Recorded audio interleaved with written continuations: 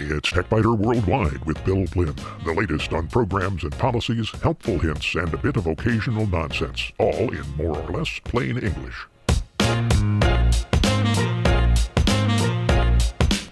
Podcast number 782 for the 4th of March, 2022. This week, sometimes there's a post or an IM conversation on Facebook that you'd like to save on your own computer. It's not always easy, but it is always possible. Let's see how. In short circuits, the DuckDuckGo search engine doesn't collect or sell user information. Maybe you already use it instead of Google. But there's more from the Duck, including an extension that can be installed in any browser to warn about privacy issues. Using multi-factor authentication is supposed to ensure that crooks can't steal your credentials because logging in requires a username, a password, and a code that's delivered separately. Crooks have noticed, and they're developing ways to defeat the technology. And 20 years ago, new media had encountered some bumpy roads. E-zines were failing and e-books weren't as popular as many thought they should be. That has changed in the past 2 decades.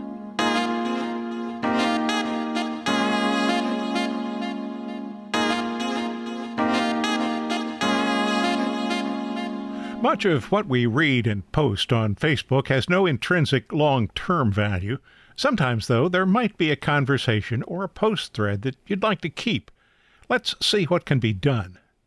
My older daughter suffered acute, unexpected, life-threatening liver failure in May of 2017. She was in a coma for most of a week and received a liver transplant. The transplant process usually spans several months, but there was no time for normal procedures. We were at Ohio State University most of the time in meetings with emergency department physicians, transplant center physicians, and others. There was no time to contact family and friends in the usual way, so we turned to Facebook. The transplant was successful, and I knew that Elizabeth would want to know what happened during the week she was unconscious. She was in a coma from shortly after arriving at University Hospital until the day after her surgery, so I wanted to keep a copy of the messages that we posted and the responses.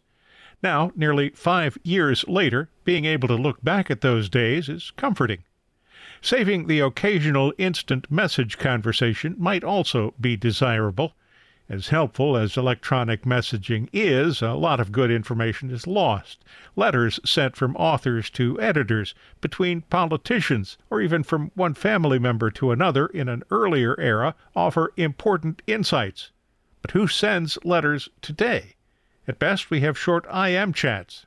Here's an example. Dave sent a link to me, 3D printing your pet. I responded, "Cat is already available in 3D, limited editions available in 4D. Dave said, "A 4D cat is frightening, intra-catastrophe, waiting for a portal to open to a parallel felinity. Ouch. I actually prefer the 5th dimension, especially their version of Age of Aquarius. Can you say orthogonality?" Mr. Rogers never asked that. Or did he? I responded, "I'm pretty sure that Chloe alternates between parallel existences." And Dave responded, "I knew a guy who was a gymnast. Specialty was the parallel bars. They were directly across the street from each other." To which I responded, "He needs a parallel cat." Okay, I can't think of a good reason to save that chat. In fact, I can think of several reasons for deleting it and denying that it ever existed. But some conversations might be worth retaining.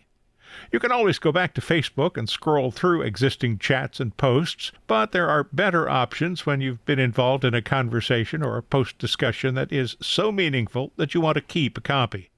This is generally less important for posts than it is for instant message threads.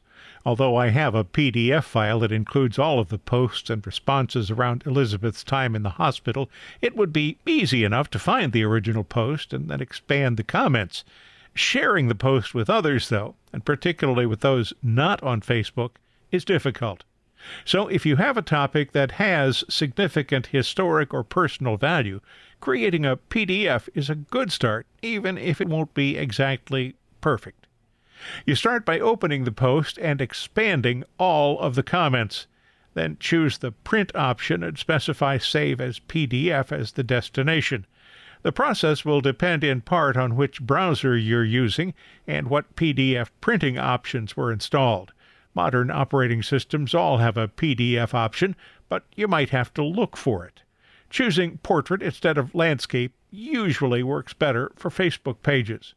Once you've done all that, print the pages, and if you have Adobe Acrobat or some other application that allows PDF editing, you can remove unwanted pages from near the end of the file. Then you have a PDF document you can share. But I mentioned the process isn't perfect. Unfortunately, the print-to-PDF process will drop some text that is in the top and bottom margin areas. This is usually just 1 or 2 lines of text, but it's important to know in advance that this will happen. In the example you'll see on the TechBiter Worldwide website, one person's comment says, "Other than that, I'm set with food and drink, and there will definitely be baking." That's clearly visible on Facebook. However, the PDF version truncates the text following "other than." In most cases, you can figure out what the rest of the message said, and it's not really important. But check your work to be sure. And then there are instant message conversations. Not every conversation should be saved. It might be better to say few conversations should be saved. In most cases, my conversations consist of a comment followed by a few additional bits of text. But occasionally there is a serious conversation with information that I might want later, or a series of increasingly bad puns. There's no method provided by Facebook for users to save individual messages, though. You can save all your data, but that's likely to be a gigantic file, and finding what you're looking for in the downloaded file would be just as difficult as finding it online. If you do decide you want to download everything, start by clicking the menu icon in the upper right corner of your Facebook window. Then choose Settings and Privacy, and finally Settings. You'll see Your Facebook Information near the top of the left column. Click that. When Your Facebook Information opens, click View on the line labeled Download Your Information. This will open a panel that will allow you to specify which kinds of data you want to download and to choose the format, media quality, and date range. At the bottom of the page, and this is a long page, scroll down and down and down, click the button labeled Request a Download. The download won't be ready right away. Facebook says the request will be shown as pending in the Available Copies section, and it may take several days for the process to be complete. I tried this, and it took just 1 day. The process is similar to that used for Amazon and Google that we looked at earlier, Amazon on the 11th of February, Google on the 18th of February. I received 2 zip files from Facebook. The zip files were big, a total of 8 gigabytes. They extracted to 20,684 files in 876 folders. If you receive multiple zip files, extract them all into the same folder. Unlike Amazon and Google, Facebook provides a framework for easily viewing your data. There's an index.html file in the directory. Double-clicking it opens a well-organized directory. Even so, there is no search function, but if you remember who you had a conversation with, you can select that person's name and then use the browser's find function to look for the word. The posts are in reverse order, though. Most recent comments are first. Having the full download could be useful, and I found mine to be pretty interesting. But Facebook offers an online option for viewing your information. It's the link at the top of the Your Facebook Information page. That might be a better choice if you want to just view the information, not save it locally. But if you do want to save a specific conversation locally, performing a screen scrape could be the easiest choice because you can paste the data into a word processor or text editor, and what you paste will be in the order you expect it, not reverse order. The problem with using a word processor is that a small amount of information consumes a lot of space. A short discussion with a friend consumed 2 pages with a lot of useless formatting. Copying and pasting the conversation into a plain text editor such as UltraEdit, Notepad++, or even Notepad drops all of the graphics and other less useful information, but it also eliminates all links to external sites. If that information is important to you, then a word processor is a better choice. There's not really a good way to extract this information, but there are at least less bad methods. Sometimes finding that is the best solution. If you find these podcasts useful, and I hope you do, might you consider a donation? There are no ads here, and support from listeners is the sole source of income. It's easy. Just visit the website and click the donate button near the top of any page. You can make a one-time donation or schedule a repeating donation every month. I thank you. And so does the cat.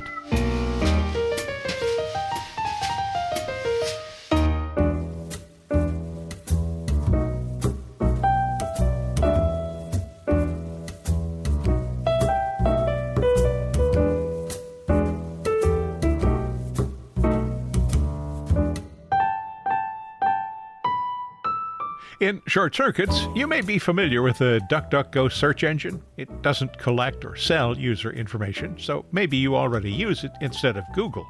But there's more from the Duck. Privacy Essentials is a browser extension available for all major browsers and both Android and iOS mobile devices. It adds a small icon at the top of the page so that users can see at a glance how well the site treats your privacy. Each site gets a letter grade from A to F, and the extension blocks questionable activities with additional privacy protection. And this can all be enabled or disabled per site. Privacy protection is enabled by default, but it can be disabled because blocking data collection might cause some sites to fail. This is rare, and I leave the protections enabled for all sites. Most of the trackers installed on websites won't be able to track you now. The number of trackers will vary as site developers add and remove them. On one day in mid-February, Security Essentials found 10 trackers on the Washington Post website and blocked 8 of them. So, at its most basic, the browser extension is an ad blocker that prevents sites from showing you banners, pop-ups, and other ads. Some sites do need to be able to show pop-ups for legitimate functions, and if Privacy Essentials blocks these, you can whitelist the site. The TechBiter Worldwide website, for example, uses pop-up technology to display larger copies of thumbnail images, but the browser extension is smart enough to know that these are not security issues. There's no need to whitelist the TechBiter Worldwide website. The Privacy Essentials extension is available for Firefox, Chrome, Safari, iOS, and Android officially, but if you use Opera, Vivaldi, Microsoft Edge, Brave, or any of the other browsers based on Chrome, the Chrome extension will work. When visiting a website, users can click the Privacy Essentials icon for information about the site. The New York Times website is rated B+, which has been enhanced from C. Enhanced? Yeah, disabling privacy protection on the site will drop its grade to C. The site does use an encrypted connection, which all sites should do. And sites with unencrypted connections are automatically downgraded. 3 trackers have been blocked, and clicking the disclosure triangle on the trackers line shows which trackers have been blocked. 2 from Google in this case, 1 from Amazon. Most sites will display unknown privacy practices, but a few will display information about their privacy policies. DuckDuckGo depends on Terms of Service Didn't Read. That's a service with a website. It collects privacy data from websites, and it's worth visiting the site and searching for sites that you visit. You'll find a link to Terms of Service Didn't Read on the TechBiter Worldwide website. Websites often embed YouTube or Facebook videos. These are blocked by default. The extension will display a message that describes the block and offers a large blue button users can click to unblock the video. Doing so will allow the content provider to know about your activity and also to collect information that includes your IP address. The DuckDuckGo search engine is a useful alternative to Google, and it's what I use most of the time, switching to Google only when I want a second opinion. The Privacy Essentials extension is a valuable addition to any browser. It can be downloaded using your browser's extensions page. For more information, visit DuckDuckGo's app page, which will attempt to detect the browser you're using and offer an installation link for it. There is, of course, a link on the TechBiter Worldwide website, www.techbiter.com.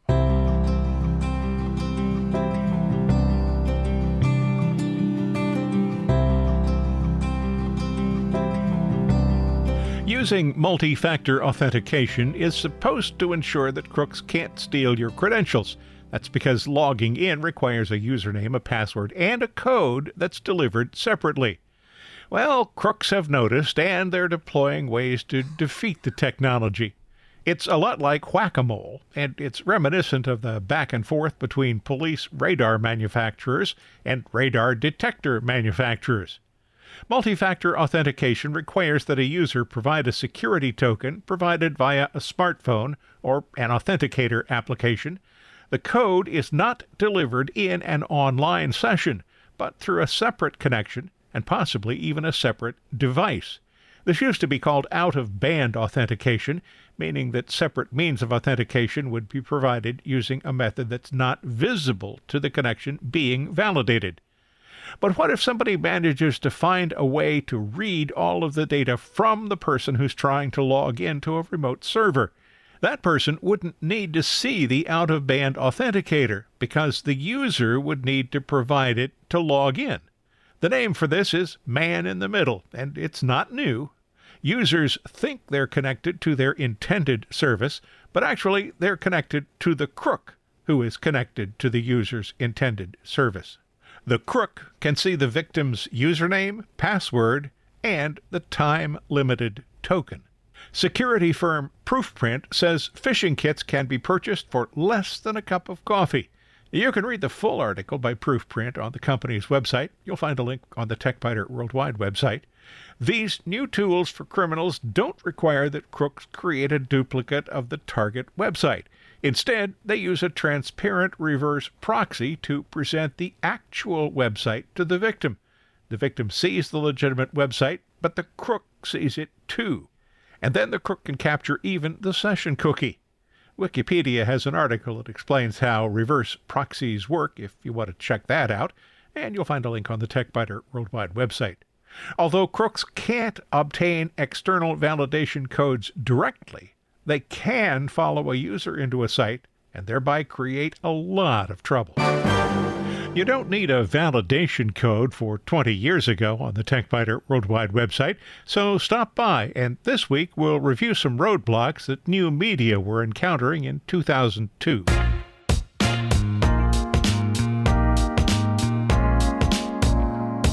Thanks for listening to TechBiter Worldwide. I'm Bill Blinn. There's more on the website, techbiter.com, and if you have a question or a comment, use the contact link you'll find there.